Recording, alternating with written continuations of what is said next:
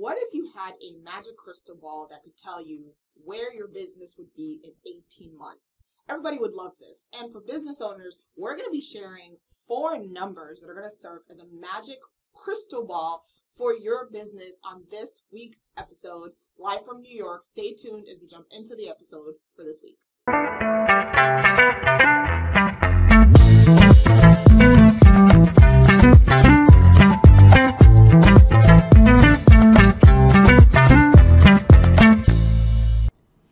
Welcome back to another episode of Stuff Your Accountant Isn't Telling You. We are live from New York. I am happy to be here. And of course, Terrell, welcome back to another show. Welcome back to another episode. Welcome back.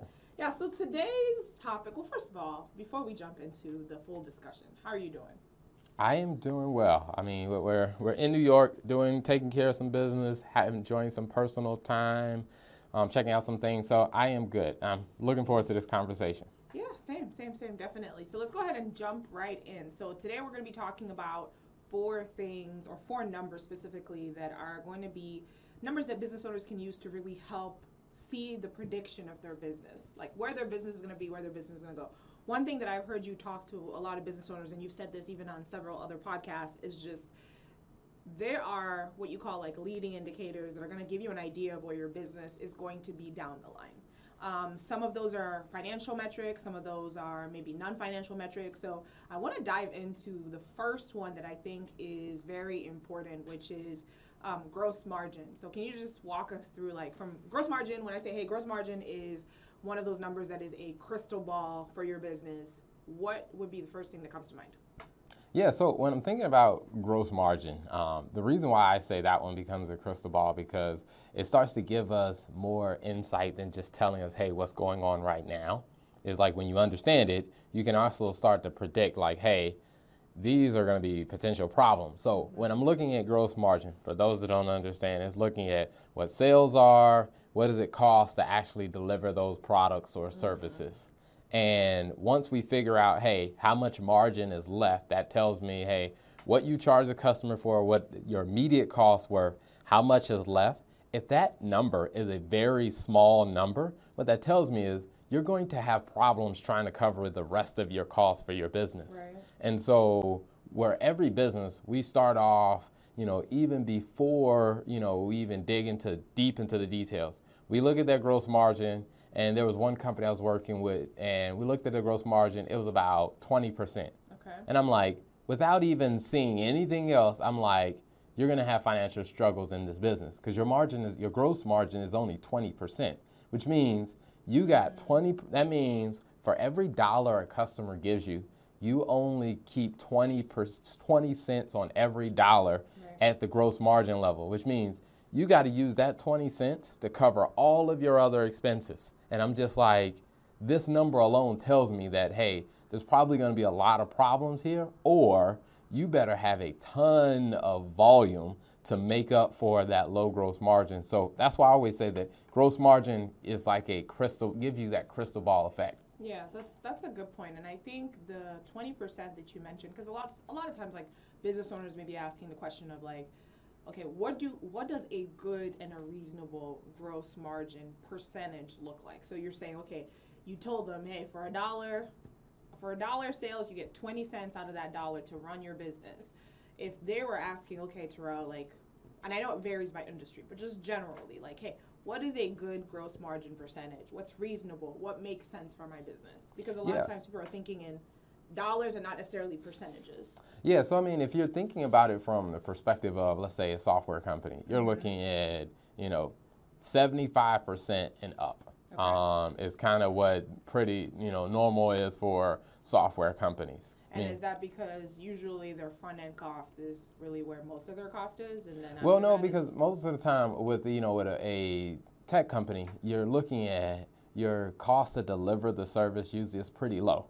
Okay. I mean, it doesn't, like, you don't really incur a ton of additional costs to deliver, a software product. Let's say, for example, someone who, gets a Netflix package or whatever.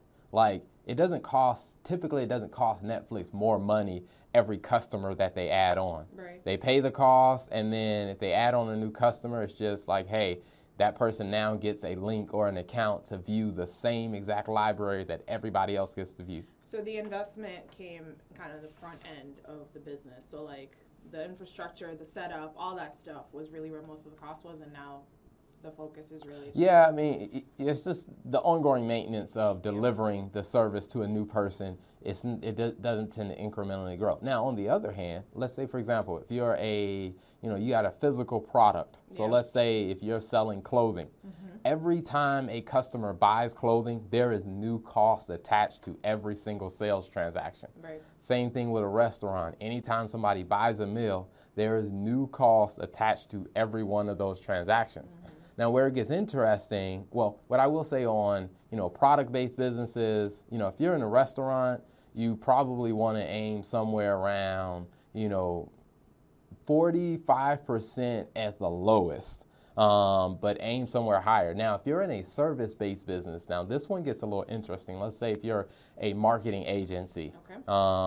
Now, for a marketing agency, a lot of your cost is going to be your labor or your time or your staff. So there with a agency, a service-based business, you're probably looking at a pretty high it should be a high gross margin as well.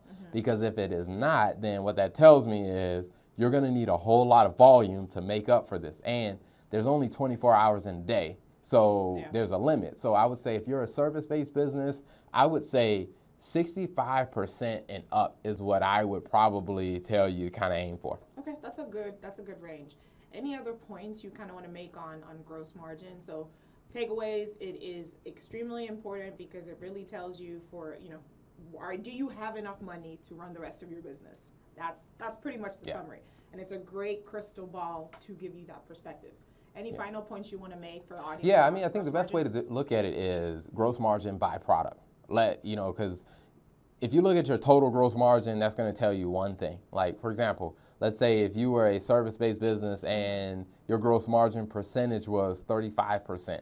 The next question I'm asking is, okay, what types of services are you offering? Because if we look at your gross margin by product, then we can figure out which one of your services is the loser that we need to get rid of. Right. Because if you get rid of that one and you focus more on the more profitable ones, then your total gross margin will go up. So that's the last thing I would say on that. Okay, cool. All right, so what is our next magic crystal ball number that we're going to be talking about? Yeah, so this is where I think you kind of step a little bit outside of finance, I guess you say pure finance, and you start bringing in things like, from the marketing perspective. So when I'm working with a company, we're looking at their leads and kind of their conversion ratio.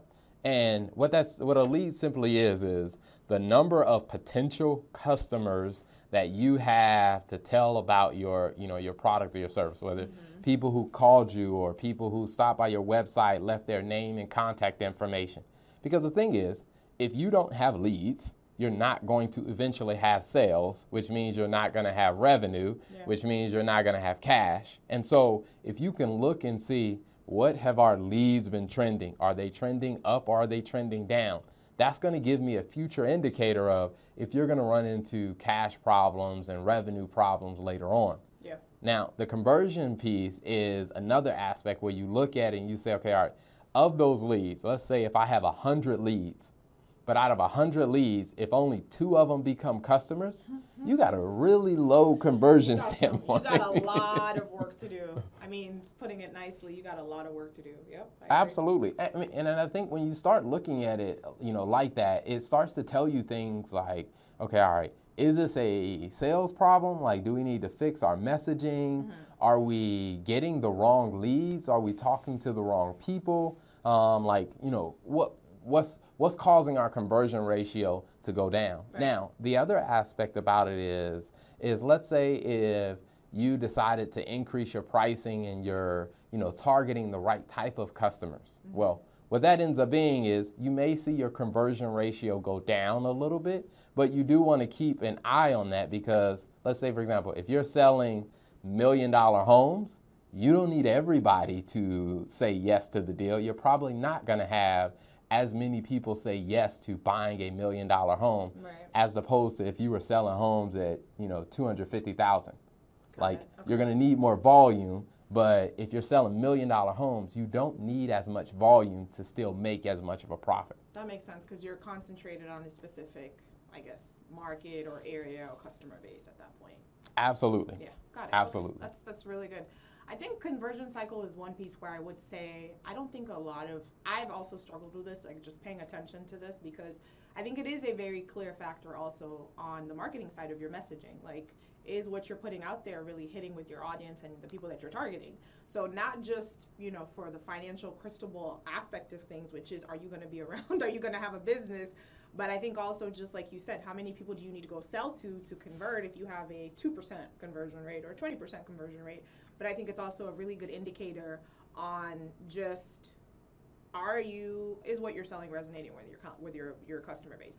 The third point we want to talk about, so that was the second point, which I think is a really good one and very important, even though it's not a financial, I guess, metric, for lack of a better word. What is the third crystal ball point that you think would be extremely important for our audience to know? So this is an area I've been spending a lot of time on, is on the capacity side of things. Because I don't think enough businesses really do a capacity analysis. And so what is a capacity analysis? So a capacity analysis is simply looking and saying, okay, all right, for all the, the people that you have on your team, and let's say if you're a solo business owner, you look at yourself, like, how much work can I actually get done? Like, if it's, products, then how many products can I actually make?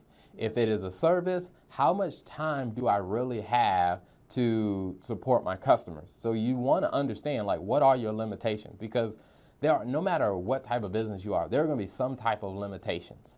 I mean, let's say, for example, even if you're the richest person in the world, let's say, for example, like with Elon Musk, as rich as he is, there's a limit to the number of Teslas that they can make. True. So there is a capacity to that. Even when you're in a service-based business, like with our business, and doing accounting for law firms and other service-oriented businesses, like, there's a limit to the number of clients that we can effectively support.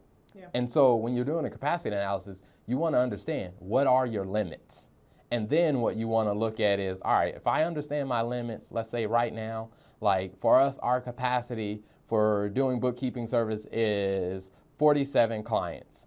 If I know that 47 is our limit, then I want to go back and I want to combine this with the gross margin and say, okay, all right, of the clients that we are currently working with, what does the gross margin look like? Yeah. And am I spending too much time on the wrong type of clients? That's good. Because let's say if, we get a ton of calls and there are 49 clients that want to hire us. Right. If our capacity is 47, I got to say no to 2 clients. Which clients am I going to say no to? But yeah, so I think the hiring piece is often an area where a lot of business owners struggle because they feel like they're struggling to hire people because they're overwhelmed and they want to make sure that, there's enough bodies to do the work. But if you're not doing the capacity study, you don't really know where to throw the work at or where to throw the bodies at that's going to be the most profitable for your business. Yeah, and I think to be very fair, it's a very real challenge that a lot of business owners are going through. Because I go through it myself of like, there's a day where, ton of client requests come in, and I'm just like, man, I need some extra hands to do this. And just like your first thought is, I need to go hire somebody. People, right, and it's just like, okay, all right, yes, that's my gut reaction. But then when I sit back and I take a look at it, I'm like, you know what? Really, some of that was a planning thing. Because that's where I sat down and I'm like, you know what? Let me just build out a calendar of what everybody on the team, what their deadlines need to be. And I'd say about 4 months ago, I sat down with my senior accountant and we laid out, hey, here's what the calendar looks like. Here's what your incremental deadlines for the rest of the team. And then she had what she needed to go back to the people on the team to say, hey, here's what our incremental deadlines are. And it started solving a ton of those problems. Yeah. And then I also think some of it is your customer relationship, because there were some customers that were calling in, they were like, hey, we need this. And I would have an honest conversation. When is the actual deadline for this? Yeah. Oh, we don't need it until next week. Right. Okay, well then we're gonna move. Well, everything isn't, everything isn't on fire today, and everything doesn't need to be fixed today. That's actually a really good point. One thing I did want to mention also is I think, and this is something I've learned from you, sometimes it's just a process change that needs to happen. Like, for example, how you mentioned with LifeFlow, like we didn't need to hire more people to necessarily be able to do the work quicker and take on new clients, and that was a process change. So sometimes it's like you don't always just need to go hire new bodies. Sometimes you just have a crappy process, and if you hire employees under a crappy process, then you probably will not be as efficient as you could be, and it's going to cost you more money. And I would say to that, I just had a conversation with our team about that, because one of the things that I was thinking, like, man, I'm going to need to hire another senior accountant. And I was like, okay, let me actually really look at this. And what I found is that the senior accountant was actually redoing some of the work that the bookkeepers were doing, to where I said, okay, all right, why are you doing that? And then I was like, okay, all right. So we used LifeFlow, create a tool to automate kind of the open items and automate kind of the revenue reconciliation process. So in about maybe 20 minutes, I created a file, and now that file is going to automatically update. So now the bookkeeper, as they're doing the bookkeeping, can look at that file, and they can answer a lot of the questions that the senior accountant was looking into on a detailed basis. Now the bookkeeper has the right tools that they need to do that on their own. So the senior accountant has now freed up about 60% of her time to do other things, to where I'm like, okay, I really don't need to hire a second one. And see, that's the thing. If you gone and hired, now you like have another head there, another expense, and like it's a process thing. So no, that's actually a perfect example. But I want to jump into the last point, because I feel like, I don't want to say we saved the best for last, but I feel like cash is always king. And so we're going to be talking about cash flow. So I think that one is a very, very important, and I think all of the things we talked about, at the end of the day, when you kind of all add it up, like it all comes back to this point, is does your business have enough cash to operate? And so I want to jump into just the cash flow piece. So we talked about cash flow. We have a separate episode on cash flow on the podcast. What are some things you think, if I'm thinking, okay, how do I see into the future? What components of cash flow are important for you to be able to do that? Yeah, so I mean, I think when you're thinking about the cash flow, I always tell people is think about your cash flow statement, because most people just look at their cash and say, do I have enough cash to operate my business? But if you're really looking at success over a long term, you need to break it down and say, okay, where is my cash coming from? Now, if you're looking at your cash flow statement, you'll be able to see that cash is coming from operating activity, from financing activity, meaning like loans and debt. And then it's also coming from investing activity, like, money that the owner is putting in, or maybe you're selling shares or ownership in your company. Like, cash is coming from those three areas. Now, if we're looking at your business and we're saying like, hey, all of the cash that you have in your bank account is really coming from financing activity. At some point, banks and financial institutions are going to be like, you know what, you're too risky to give money to. Okay, I just wanted to also define that. Financing activity is just money you've gotten from debt. From debt, basically. Got it. Okay. Yeah. So money you got from debt, typically non-credit card debt. So loans, lines of credits, and stuff like that. So I mean, if you think about it, if you look at your cash, you may say, well, we're good on cash. We got enough cash. But then if we look at your cash flow statement and we see, well, your cash is actually coming from, debt, then that means that, hey, you won't be able to do that forever, because at some point, somebody's going to say, no, you're too risky. Now, on the other hand, if your cash is coming from investing activity, which I see a lot with especially service-based businesses, where the owners are putting money back into the business, to where it's just like, you can only do that for so long before it's just like, hey, this doesn't make sense. So what you optimally want is you want your positive cash flow coming from your operations. And what that means is that the products you are selling are profitable enough to cover your expenses and to keep putting more cash into the business. So the business actually funds itself.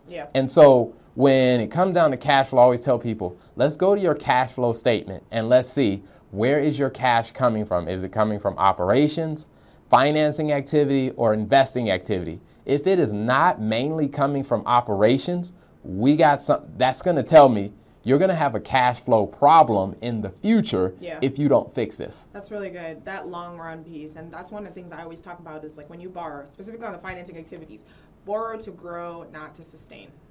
Because there's only so long you are going to be able to sustain that cash flow positive state because you're continuing to borrow and those expenses continue to pile up, but there's no revenue being generated to help pay that back. So you're just going to continue to be in a position where you're in the red, and nobody wants to do that.